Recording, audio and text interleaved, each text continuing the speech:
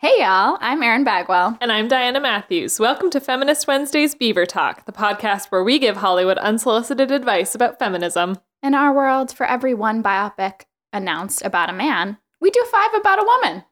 The funniest tweets from women this week is the only article you need to click on. Yes, it is. And Alec Baldwin stops defending Woody Allen. Finally! God. Join us as we deep dive into all the things that fire us up about film and television, the glorious, the misogynistic, and the groundbreaking. This is Beaver Talk.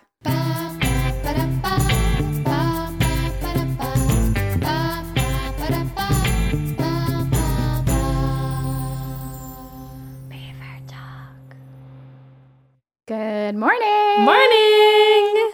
How's it going, Diana? I'm doing well. How are you, Erin? I'm good. It's a little sluggish, getting up, getting out of bed, but it's gorgeous here in New York. It's like 40-ish degrees. It's like bright and light and kind of warm out. Spring has for sprung. This cold time of year. For this winter season. We kind of get dipping out in. of like it being too cold to leave the house and like being freezing, and every time I have to run to the post office to like ship a DVD or a Blu-ray. Yeah. I'm like, I know. I went to Dallas a couple weeks ago, and it was sunny there, and it was spring. Like, it was just really nice. Yeah. And I felt like a lizard on a rock with the sun. I was just like, oh my God, I am so starved for vitamin D. Like, I think everyone I was with just thought I was a psychopath. So I was like, let's go outside. Like, let's walk. Like, let's be in the sun. And they were all like, are you insane? Yeah, there's such a joy to being outside when it starts getting warm. Yeah. And being warm. Yeah. The sun is everything. What's Dallas like? Dallas is a lot like Calgary, which is where I'm from. And it's interesting. So my husband's family lives in Denton, which is just outside of Dallas. It's where the college is. Mm-hmm. And it's so cute. It's like just very suburban. It's very like his parents' house is so gorgeous, and his mom has a whole bunch of like Pakistani and Saudi Arabian art in the house. Cool. Yeah. So it's like very warm, like all jewel tones. I love it. I love it. And I love going there because we're just taken care of, his parents love the house. Home is always so fun. Mm-hmm. Yeah. And then, you wake up in the morning and like, you don't really need to be anywhere, and nobody has a plan for the day. And it's just so slow. And I didn't realize, especially on this trip, I didn't realize how much I needed to just slow down. Yeah. And we don't realize sometimes how fast we go in life. And I think that there's a lot to be said for just letting yourself be taken care of for a few days. Totally. I love it. Yeah. Are men wearing cowboy boots and hats and stuff? Or is Dallas a little bit more metro-y? It's more metro. I think that's more the Houston vibe, and Austin certainly. Yeah.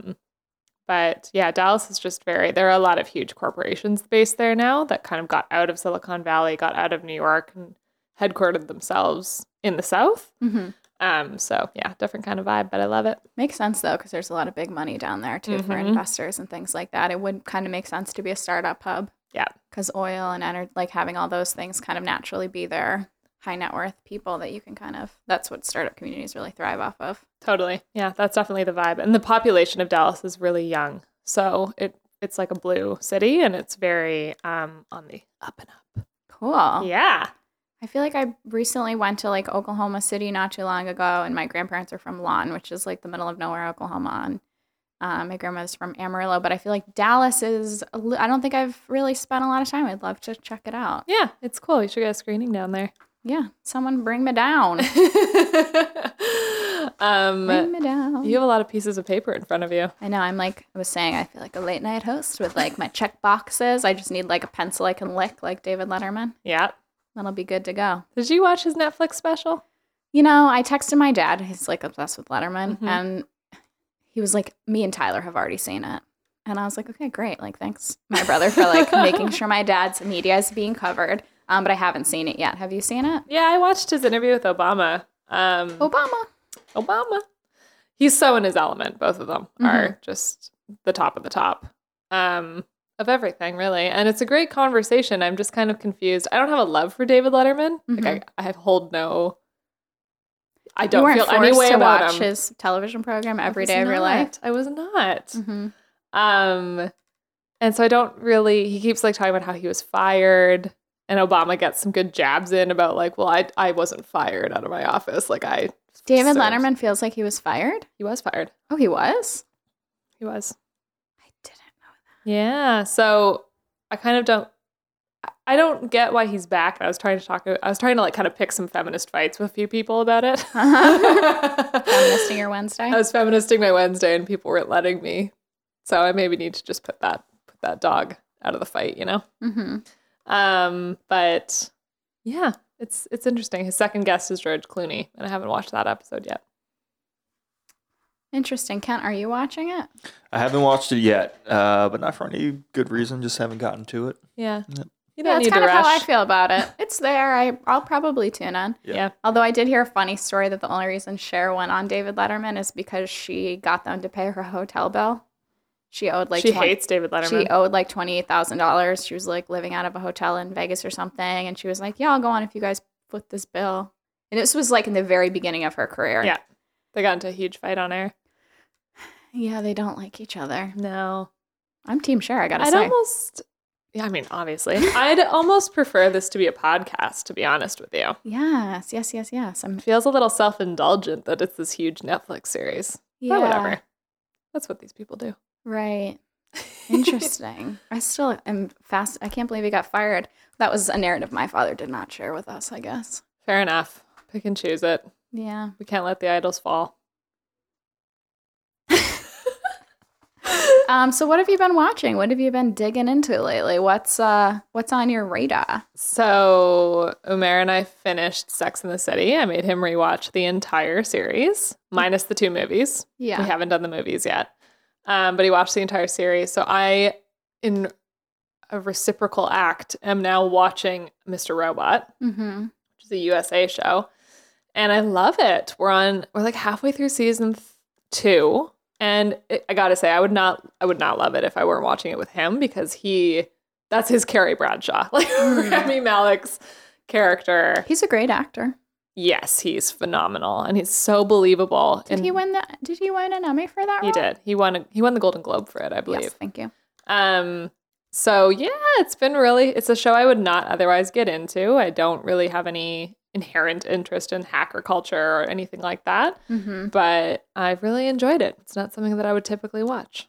Yeah, I watched the first season. Sal's really into like sci-fi, apocalyptic, kind of that whole vibe and energy. But I just couldn't really commit to being in love with any of the characters. And it felt like a little bit all over the place. And I felt like, who's the white man that's in it who plays like the old Christian Slater? Yeah, I feel like he was totally miscast. Like, I don't believe him. I don't like his fingerless gloves. I'm like, who styled him? It feels like such a caricature of something, or I don't know. Wasn't a fan, kind of dipped out of it. Yeah, I was not on board with Christian Slater at the beginning, because he's just Christian Slater to me in everything he does.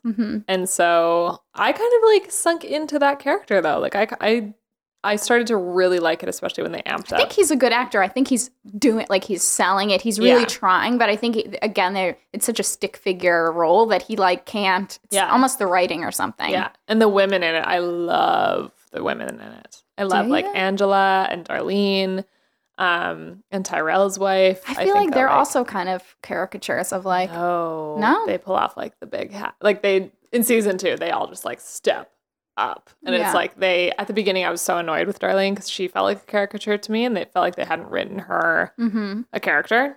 Right. But then it's like you kind of learn that she's actually the one pulling all of this forward because Elliot is so unwell. But she's the one pulling all of this forward, and she knows what's going on with everything. She's just really impulsive and really kind of reactionary because nobody really sees her. So she's constantly feeling this need to prove her worth, as opposed to them just like opening up space for her to do the work. Okay. And it's really interesting. It takes a little bit, the show takes like a little bit, or it did for me, to settle into, but I'm on board now. I love it. Okay. Yeah. Well, I appreciate your review of it. That's my Mr. Robot recap. Amazing. What are you watching? I watched Grace and Frankie. Yeah. I really liked it. I think it's a fun show. I didn't realize Peter Gallagher was on it. Yeah, get information. I don't watch it, but I love Peter Gallagher, so I might have to so great dive in now. Want to give a shout out to Katie Couric because her Instagram stories, Andy Cohen better watch out because she is on fire. Katie Couric has my heart. If I could work for one person in this world, I would work for Katie Couric. Yeah, she's pretty awesome. And her Olympics coverage is to die for. Also, I have fallen into a deep rabbit hole with Riverdale. A deep, deep hole. Tell me about it. You know, people had been talking about it here or there, and so I said, let me slip into this and see how it feels. And well, let me tell you, season 1, the glove fits. It is. I have not seen a teen romance like Betty and Jughead since Corey Matthews and Topanga. I mean, wow. I am all in with their relationship, I think all these kids should win Oscars. Like the acting that they and the commitment that they bring to this role is phenomenal. And season 1, I think, is Gossip Girl level, OC level. Like, it is fun. The styling is great. So these kids should win Academy Awards for the TV show that they're acting on. Yep. Yes, that's how good I think it is. Wow. Really obsessed. Did you watch all of the OC, all of Gossip Girl? Correct. You were on board? Actually, I think I dropped off of Gossip Girl towards the end. I dropped off of both of them towards the end because I feel like OC I did watch. I watched all of it. I want to say I did watch all of the OC. Yeah, but I pretend the last season doesn't exist. Yeah, it's, how these things go. Yeah. However, I will say with a heavy heart, after we've set up this beautiful, Riverdale love fest. I'm nervous. Season 2. Oh. Is exactly that. It's no. They put it in front of us. They laid the foundation. They set the scene, and then they just pull it all away. They jump the shark so fast. It's like you want to pull your eyeballs out. Like you get so mad. And I'm still watching. I'm still up to date. I've got it all. I'm staying tuned in. I'm there for the relationship. I'm interested in Betty's mom because she's crazy. But oh my God, it's like a mess. I can't believe they did this to us. Did the writing fall off? Did the acting fall off? So did the production fall off? The first season is there's a murder. Yeah. Nobody knows who did it. And it's like the Scooby-Doo. The kids figure it out. And it's such a joy between it being fast-paced, a little bit scary with these kids are just teenagers. They're hanging out at a diner. They're all gorgeous. The styling is really fun. The romance is interesting. It's just sexy enough. And then season 2, they drop in on first of all, there's 2 murder situations. They couldn't even fill the whole season with one murder case. Oh, no. So it's almost like they did one murder, then once the kids solve it, then they start another. It's kind of and they throw all of this energy on Betty's character. She becomes the serial killer, spoiler alert, is calling her. And they're having these conversations. She's got to distance herself from her friends because she's trying to protect them. Mm-hmm. And it went from being this light, fun murder mystery, cute, a little bit lit to this dark. They really just went there with it. And it's so it's too dark. It's Trump's America. You know how this happened with Search Party too? Where it was they had something so light and bubbly and fun. And then they go, well, now we're in Trump's America and we got to go dark. And it's no, we need to go light still. We don't need, we're already surrounded with drama. We don't need to have these poor teenagers falling under trauma. Ken, have you ever seen any of the Riverdale? I've seen the first, I think 2 episodes and I liked what I saw. Yeah. Again, I think I just had too many other things to watch. Mm-hmm. I think I try to get through. I have such a cache of movies that I need to watch first, and I think I try and crack through those before I get into TV shows. But I've heard incredible things about Riverdale, and your gushing is not anything different. Season 1, though, only, guys. I'm so sad about season 2. I feel they almost need to wrap it up, scratch it, and then start over with these people. Yeah. it breaks my heart because I feel like they really had something. Well, I'm going to watch season 1 and then we can talk about it. Because the cool thing too is like, even with Jughead's character, it's like he's like a good kid and he's like the computer nerd. He's like that kind of cliche, like on the outskirts, like is homeless at one point, and like just your heart is breaking. Like he's doing his best. You know, his dad's in a gang, and then you like, it's so good their reveal. And then at the end of season 1, he puts on his serpent leather jacket, which is like teen like heartthrob to die for when you see him throw this leather jacket on, and we're like, oh. And but then they, again, like in the second season, now he's a drug mule, and like instead of the slow build of like, let's see where these characters go, let's see how far these kids can go as they're growing older, and they just drop him right into the gang, and now he's like the leader of the gang. And it's like, no, he's not. Yeah, we did not do the work to get from A to 0 Z. to 60. Yeah. And I don't like it. Fair enough.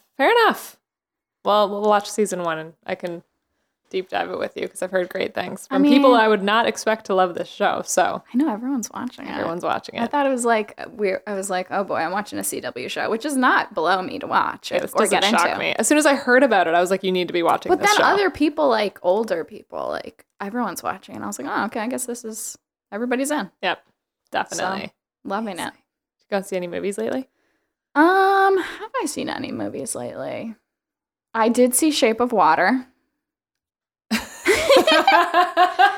I have. So I know Shape of Water is a movie that exists. So I know that you guys like really liked it. Yeah. And I was kind of like not into it. Yeah. And then I saw this director's roundtable with Guillermo del Toro and oh my God, what's her name? Who? Brad Pitt's ex-wife. Angelina Jolie. Thank you. I was thinking of Julie. I like inverted their brains. And Greta Garwig and Patty Jenkins, and what a roundtable. Oh, it's phenomenal. I mean, put that on your queue. Yeah, Hollywood Reporter Roundtables are always amazing. And with the directors, that was so delightful. And anyway, just hearing him talk about what the film meant to him and how he puts himself into these pieces, and it changed my view of the film, which, you know, I know is probably not fair, I guess, to know like the whole backstory, but it softened me to what he was trying to do and the heart that he put into it. And that really, I felt more into it. Mm-hmm. So what changed? What did you feel? And then seeing him speak about it, you either capitulated or you changed your mind on? I don't know. I feel like when I saw it, I thought it was like a bit, you know, I felt like we knew it was going to happen as the plot moved forward. I felt like, of course, they're going to fall in love. Of course, she's going to rescue him. Of course, it just kind of felt like the pieces all were too in place for me. And I think that they gave so much space to that, you know, male villain character. I thought he had way too many soliloquies. I thought that was like a bit exhausting. It was pulling the plot away from the main characters. Octavia Spencer was really phenomenal in it. But I don't know. I think hearing him talk about how we as directors are sharing where we're at in a moment and where we're at in a time and place. And I don't know. There was such sensitivity and such love given to the conversation and to the way he viewed the work that I think I just appreciated as a creator of like, they didn't just do this to do this. Like this was truly like where he was in his time and place. And I don't know, I just felt very connected to his process.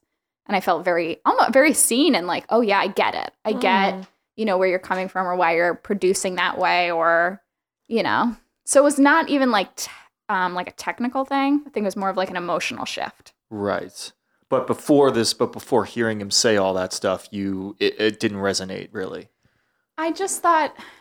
Did you when you first saw it, did you know that this was like a very acclaimed, spoken about movie? Well, I'm really like into Pan's Labyrinth, and so I think I had sky high expectations for the crazy shit we were going to get into in the movie. Right. And I felt like this felt very commercial to me of what he's capable of doing. Sure. Okay. So that's fair. And because it's fair that you feel that way, but also unfair to the movie because you have expectations of this other thing, and that's not really what the movie's trying to be. Sure. Yeah. But you can't shake them in your subjective view. I mean, I think, it's one of the things that I really loved about Shape of Water was that the fish, does he have a name, the fish man? Jim Fishman. That was his name. I don't believe he did. Jim Fishman. The creature is what he's called. The creature. I loved that he had like these mystical powers. And I was like, ooh. And you know what I wanted to see? I wanted to see a whole flashback scene of him being the king and him being in this mystical world and like his powers and like I wanted to see him. I felt uninvested in him as a character and as a creature.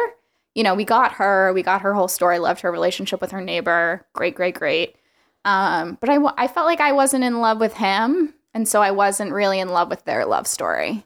And I wanted maybe more base, more history. Like he's a god. Like we see him like put that cat back together. Yeah. You know, like what mystery and what, like there's a whole world there that like we could have seen and I would have loved to kind of maybe dip into that a little bit.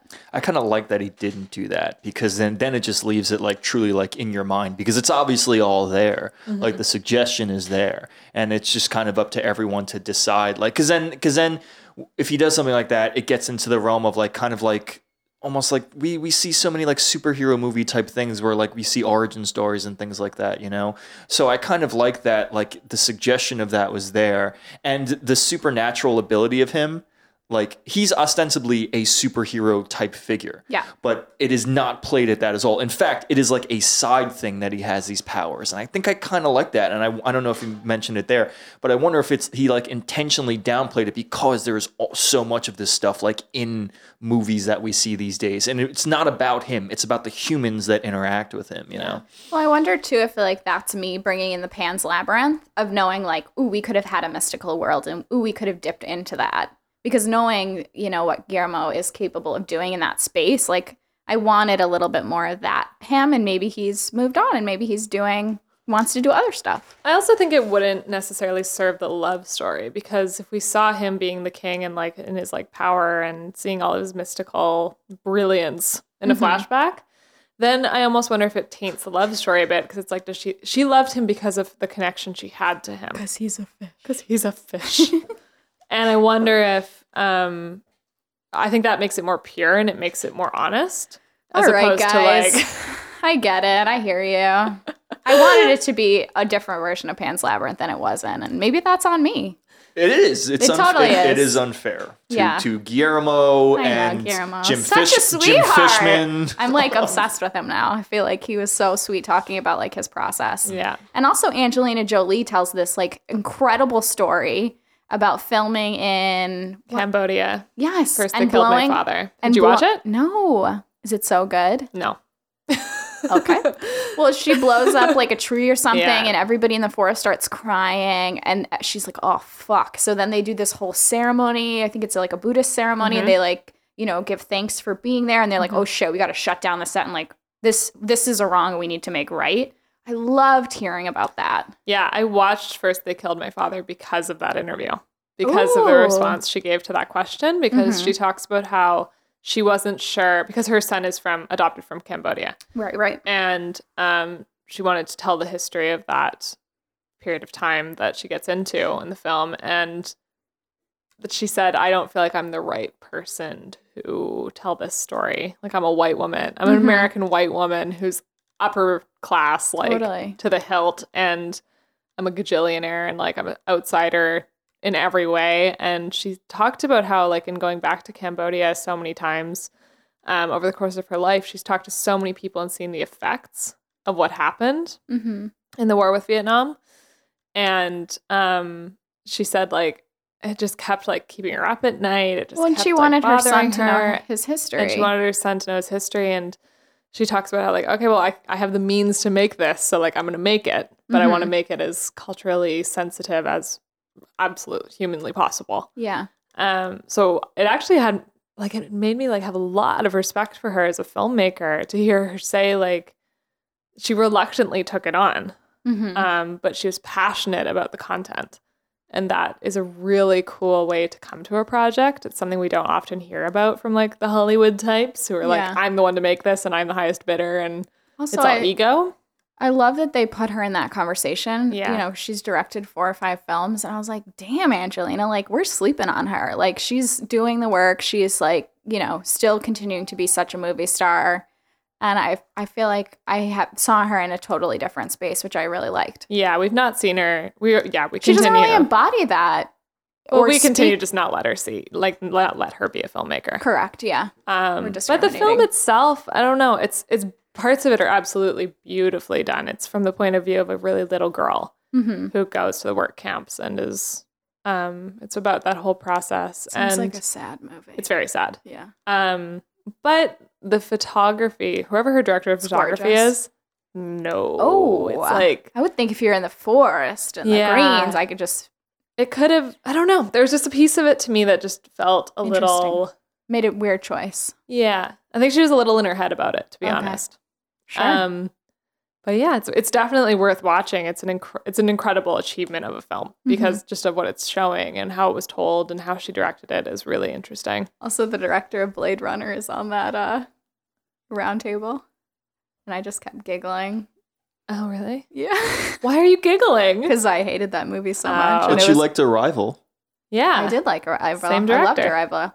Well, it's funny. He was talking about it, and he was like, the movie meant so much to him that he's like, if anybody's going to fuck it up, it's going to be me. Like, I'm just going to take on that space. There's a certain, I kind of love that. I kind of love that just I'm going to do it. I'm going to see how this goes. Yeah. That's kind of great.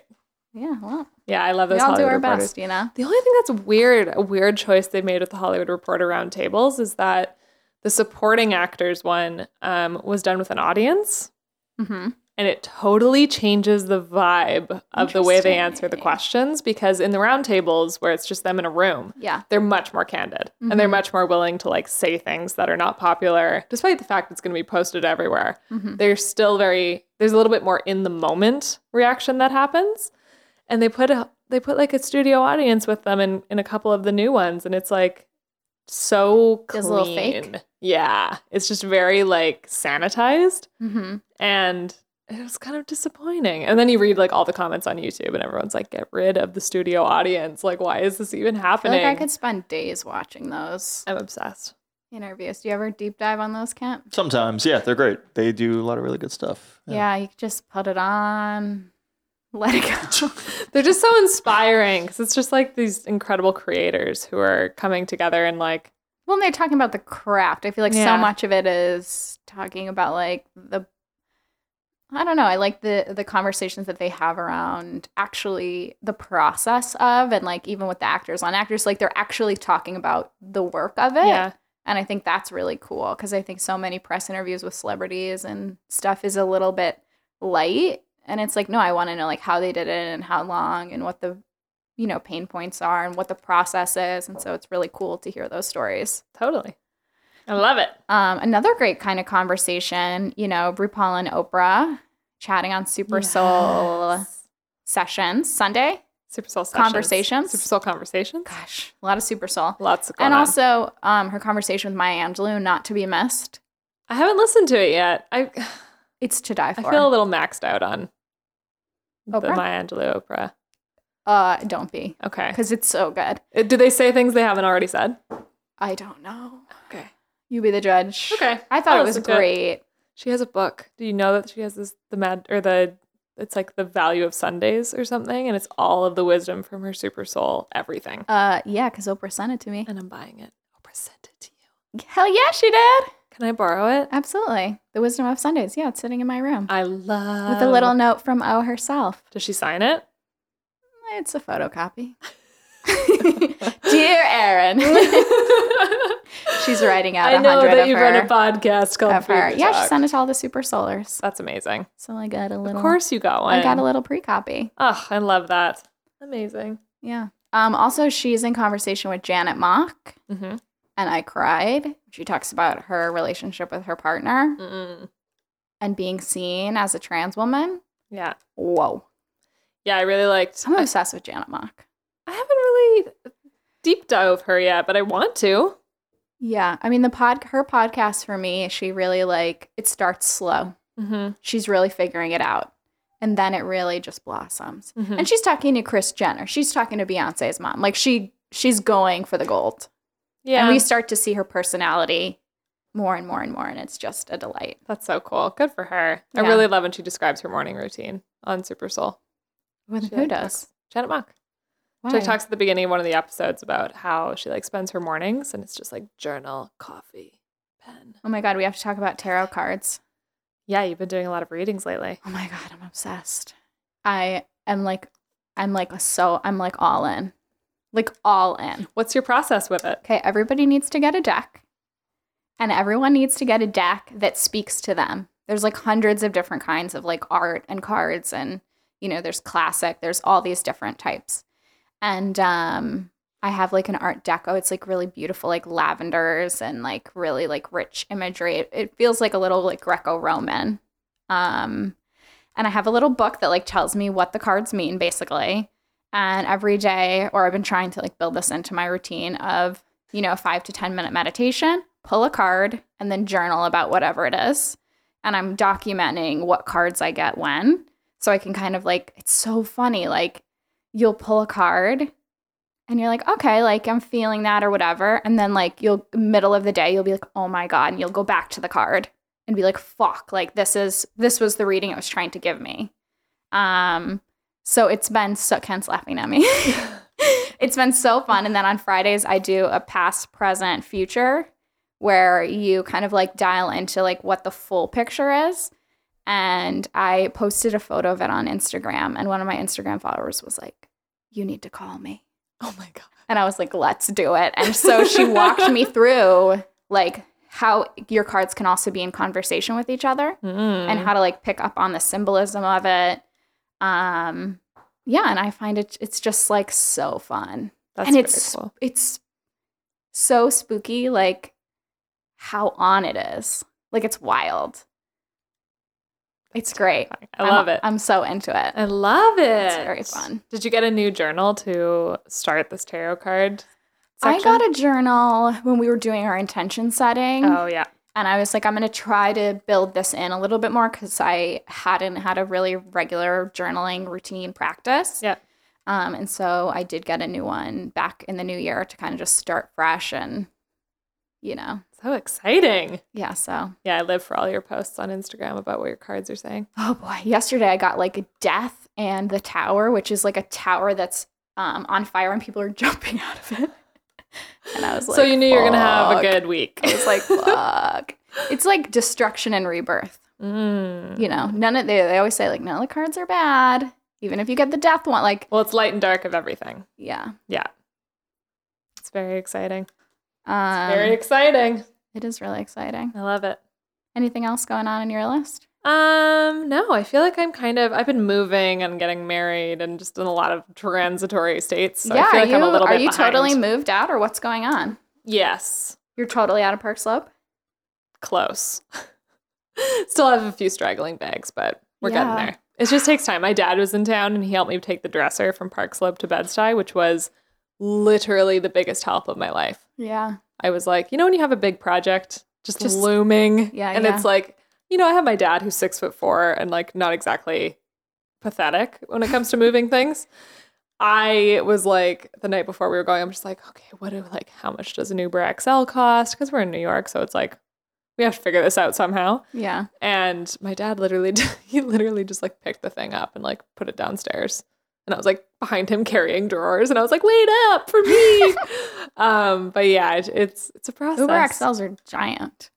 Yeah, he was not thrilled that we were bringing a dresser into it. But I was also like. For Dream Girl, because I don't have a car, we would rent Uber XLs and they'd have to sit there for 45 minutes while we loaded up the whole thing. Like top to bottom with C-stands and lights and fucking everything. And I used to pay like what are they called? Those rabbits? Like you ever... Mm-hmm. I would like pay a man to come and like help me carry shit for like an hour.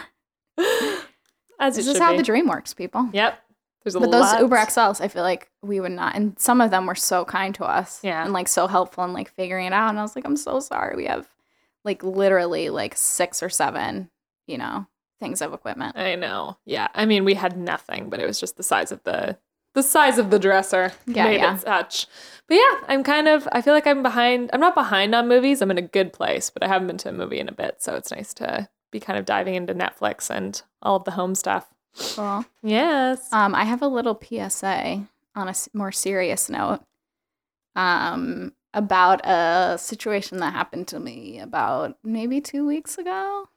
You know where I'm going with this? I know where you're going with this. So Sal and I were on the way to Westchester Dinner Theater. to the Bronx when a man sat across from me and pulled out his penis and was masturbating in front of me and Sal. And it was so wild because you know when like a creep gets on the train and you can just like feel it in your bones and you're like, I gotta like watch out for that person. Mm-hmm. He was really like gesturing and like posturing over us at one point. And usually when that kind of stuff happens, like you ignore it and it goes away. Yeah. And then he ended up sitting across from us. So I noticed him for many trains before. And then like we're sitting there and like the train is totally emptied out on the way to the Bronx. And Sal and I are like in a deep conversation about like God knows what. And I just out of like the corner of my eye, I'm like, oh God, something like I just knew. And I looked over and saw this man's dick and then immediately bolted up and ran to the end of the car, leaving my husband sitting there. And then he's looking at me and I'm like, get over here. Yeah. Because he's like, what are you doing? He thought I was taking a picture or something for Snapchat. And I'm like, get the fuck over here. And he came over and then the train doors open and I got out and just was like shaking because I was like, oh my God, what the fuck just happened? I feel so violated. This is disgusting. I just saw this man's like dick. And like Sal was freaking out and it was like this whole thing. And we're like 4 train stops away from being at his parents' house. So I'm like, okay, we're going to have to make a decision about how we're going to deal with this. We're going to like compartmentalize and like pretend this never happened or we're going to have to deal with it. And I was also like, what are the rules here? Like, is this illegal? Like, what do I do? Are we supposed to report it? Yeah. And so I actually Googled it and they were like, you should take a picture of whoever the person is. And I'm thinking in my brain, like, and Sal was with me. So I was like, well, you can go take a picture of this man. Like, I'm not getting back on that train. Absolutely not. Yeah. So like what superheroes of women that like have the brain space who are like, oh, I should document this. Yeah. Because I'm a flight person. I know this about myself. So anyway, we went to dinner theater, blah, blah, blah. The next day I'm like, okay, I'm going to report it. I went on MTA's website. There's a space for you, a link for you to be able to report it. And I actually got a call from the NYPD and they have a whole special units victims space for transit.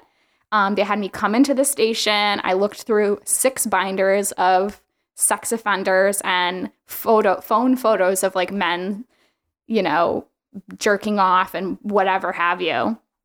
But I met with the detective and, you know, I was like, I'm old enough that I feel like I can report this. I feel like I can talk about it confidently. Not going to feel weird or judged or questioned if, you know, I don't know. I was like, is he going to ask me what I was wearing? Do you know what I mean? Like those things go through your head. Yeah. The most respectful detective had the best experience possible considering. And then I actually posted on Facebook on a feminist group that I'm part of and asked the people of the group if women had ever experienced this, if they've ever reported it. And I would say like 10 people said this stuff, something similar had happened to them, never reported it. And so I'm going to write an article for Feminist Wednesday about like, this is the link, you know, da-da-da-da-da. Because the cool thing is that my detective was like, okay, like this is the space. Like we're gonna like look into this guy. We're going to like go to the train station. We're going to try to find him. We're going to look at the tapes. And so I was like, wow, they're actually going to do something about it. And that also felt very validating. Yeah. Because I mean, how often are these men, you know, they're not getting caught, so they're probably pushing it more and more. I'm sure these are, you know, multiple offender type people. So, yeah. So little PSA of this shit happens to you. First of all, it sucks balls. And like the first like 5 times I was on the train, I felt so sick. Yeah. Because it's like it takes away your safety of just, it's such a part of our routine. Like you're on the train, you're off the train, like whatever. Yeah.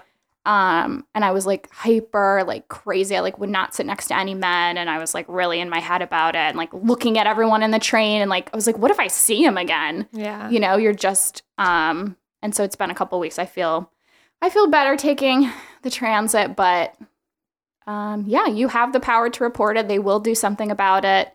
My advice, if you're in that situation, is to run. is to do whatever you feel like doing to be safe. Safety is number one. And then I would also document what train station you're at and what time it is, because they have cameras everywhere and they can actually track and look and follow people's routines and stuff like that. So knowing what time you are, what station you're in, and then maybe writing or jotting down any like big details about the person. So yeah. But I'll write an article for Feminist Wednesday. People can find it. Oh, good for you for reporting. And I texted lady. you after it happened. And I was like, I was like freaking out. I was like, are you with Sal? What's happening? What's going on? You're like, oh yeah, I'm at dinner theater. And I was like, what is happening? What are you doing? But yeah, it was a lot. Yeah, you're amazing for going and reporting it. So I'm happy to hear that they validated you. I'm just doing, my work, Diana. Feministing your Wednesday. Exactly. Love it. What are you excited for? I'm excited for, I feel like there's a lot of good movies coming out. Obviously we're going to be a little behind. Black Panther will already have come out. You're listening to the soundtrack in preparation. Oh my God. I'm obsessed with the soundtrack. Kendrick Lamar did the whole thing and it's amazing. So I feel like we're right around the corner. We keep talking about A Wrinkle in Time, but it's there. Every week. I'm going to keep watching Queer Eye. Yes. Keep going. Loving it. Love it. Anything you're... Yeah, I was kind of digging around on the internet last night, and apparently Elizabeth Moss is going to be in a new movie called Letters from Rosemary Kennedy. And Rosemary Kennedy was JFK's troubled older sister who the family kept hidden. Do you know about this? Oh, I sure do. Oh my God! So it's on Kent's list as well. She got they gave her a lobotomy. They gave her a lobotomy. And it didn't go well. And so she was kept in a crazy house for pretty much her entire life and just like completely shunned by the whole family, forgotten. Yeah, she's completely hidden from all public view. Mm-hmm. Why did they give her a lobotomy? Because she was a crazy woman. She was 23 years old when she had the lobotomy. Yeah. I read about it. I was so shook. That's wild. Mm-hmm. Yeah. So Elizabeth Moss is going to be playing her in a new movie. Wow. So I'm very, very interested in this. Also, has anyone ever seen that Miss Maisel show on Amazon? No, but we need to watch it and do an episode. I feel like we would like it. And I keep getting ads for it. And I'm like, I keep forgetting I'll watch it, I swear. And Mary's like, every day he's like, so you're going to watch Miss Maisel today? And I'm like, let's do it. Let's watch it. Who else is doing that Rosemary Kennedy movie? Who's like directing it or who wrote it? Who else I didn't recognize the name of the director, so it didn't internalize. She's the only name that you could associate with that one? Yeah. It's a movie or it's a show? Movie. Okay. That's going to be a good one. It's going to be great. Because that story is nuts. Has she been in movies? Elizabeth Moss? Yeah. Yeah. She's done a whole bunch of indies and stuff, that kind of thing. Okay. Well, it's nice to see her crushing the silver screen and crushing the other screens. Absolutely. All the screens. Marvelous Miss Maisel, another House of Cards alum, female alum that's doing very well. Yeah. She's killing it. She was Rachel in House of Cards. Yeah. Also, have you watched Professor Marston and the Wonder Women? Oh, I meant to bring that up. No, I watched it. What is it? It's about a show the man who created Wonder Woman. I'm into it. And he was married and he entered into a relationship with a triple. Yeah. Mm-hmm. So I know all about him, but I haven't seen this. Yeah. So he based Wonder Woman on these two women, and his wife was a professor, very cerebral, very intelligent, very beautiful, in her own kind of way. Yeah. And then the other woman is very pretty. She's very sweet. She's he kind of just melded them together, and it's about how he created it and how censorship really tried to keep Wonder Woman away from everyone. And it's just interesting to look at their relationship, and the writing is a little bit off the mark. But is it a show? Is it a movie? It's a movie. Where do I watch it? Did you watch it? Not yet, but I have it on my queue. Yeah. It's like the second thing on my queue. I gotta watch it. Yeah. Where do I watch it? I saw it on a plane, so I don't know where you watch it. Watch Kent will send me the link. I will. I would be remiss if I didn't bring this up.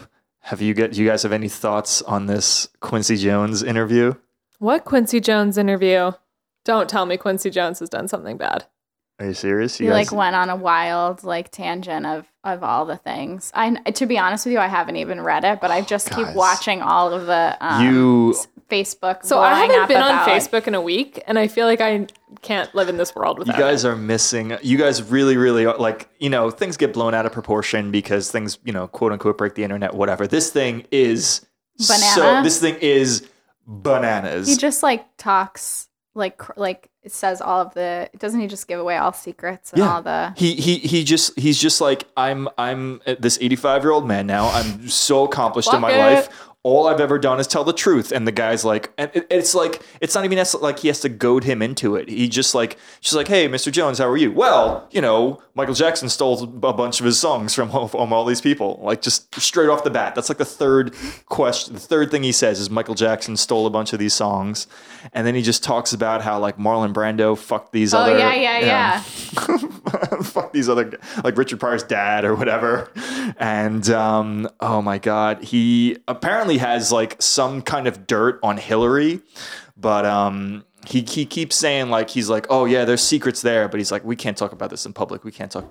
So it's crazy if you think about, okay, here is the stuff that he said for real that he was okay with saying in public, but there's other stuff that he's like, oh, I can't say that. Oh my God. Because he's friends with the Clintons, Yeah.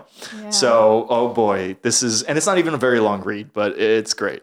I know, I keep hearing about it. And then they did an episode about it on the read, and I was like, I'll just listen to that and they'll tell me what to think about it. Oh my God. Well, now I need to listen to this immediately. Well, we'll get back to you, Kent. Please do. What's your take on it? It's crazy. It's crazy. It's fucking nuts. I don't have any, I feel like there's no take to have on it except like, wow. Whoa, I want someone else to do a follow-up interview so he keeps doing this. I mean, it's very salacious and tabloidy, but at the same time, like, I can't get enough. It's so interesting, though. I feel like people at the end of their lives or like the end of their careers, or to your point, like he's been in it. It's like, well, and here people should, I think it's an interesting concept to be like, shouldn't people know about these things before I peace out? Does he drop anything on Oprah? No mention of Oprah. He does get asked about Cosby because he's a friend of his. Yeah. And he's like, I'm not going to talk about that in public, man. Like, he's like, it is what it is, and I'm not going to talk about it in public. He keeps using that phrase. He throws like shade at like all modern music. He's like, do you like any of it? And he's like, no. And he's like, why? He's like, because everybody's lazy now. Nobody understands music theory. Nobody understands music. You have to get music. You have to listen to like jazz and bossa nova and samba and all this stuff. And nobody knows any of that stuff. So everybody making music now is lazy, which I kind of agree with. Yeah, I'm like, preach, Quincy Jones. Yeah, but please read it on your trips home, respective trips home. It's great. Love it. I also just want to make one note. R.I.P. Chelsea Handler's dogs. Oh, yeah. So sad. She's got new ones. I know. Congrats on the new Birdie and I don't remember the other one's names. It's a roller coaster of emotion. Also, I can't stop watching masterclass videos. The best. Just going to leave that there. And also, Honda, get your shit together. You have that stupid commercial that keeps coming up on Hulu. We've talked my about God, this. I hate this commercial. It's like, men are the archers and women are the artists, and like it's like all these female male archetypes, and then a white man like climbs his way to the top of this like trophy imaginary bullshit. Yeah, we're watching you, Honda. Terrible. Get it together. On that note, thanks Happy so much. Feminist Wednesday.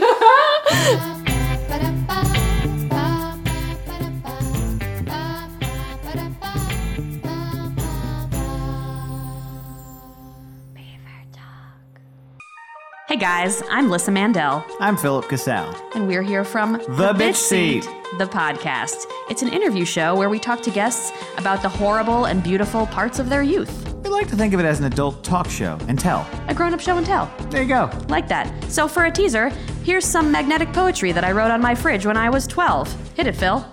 Dreams of whispered music felt snow white and lathered me in delirious symphonies. The ache within is black and bitter. 1,000 frantic shadows scream and chant bitterly.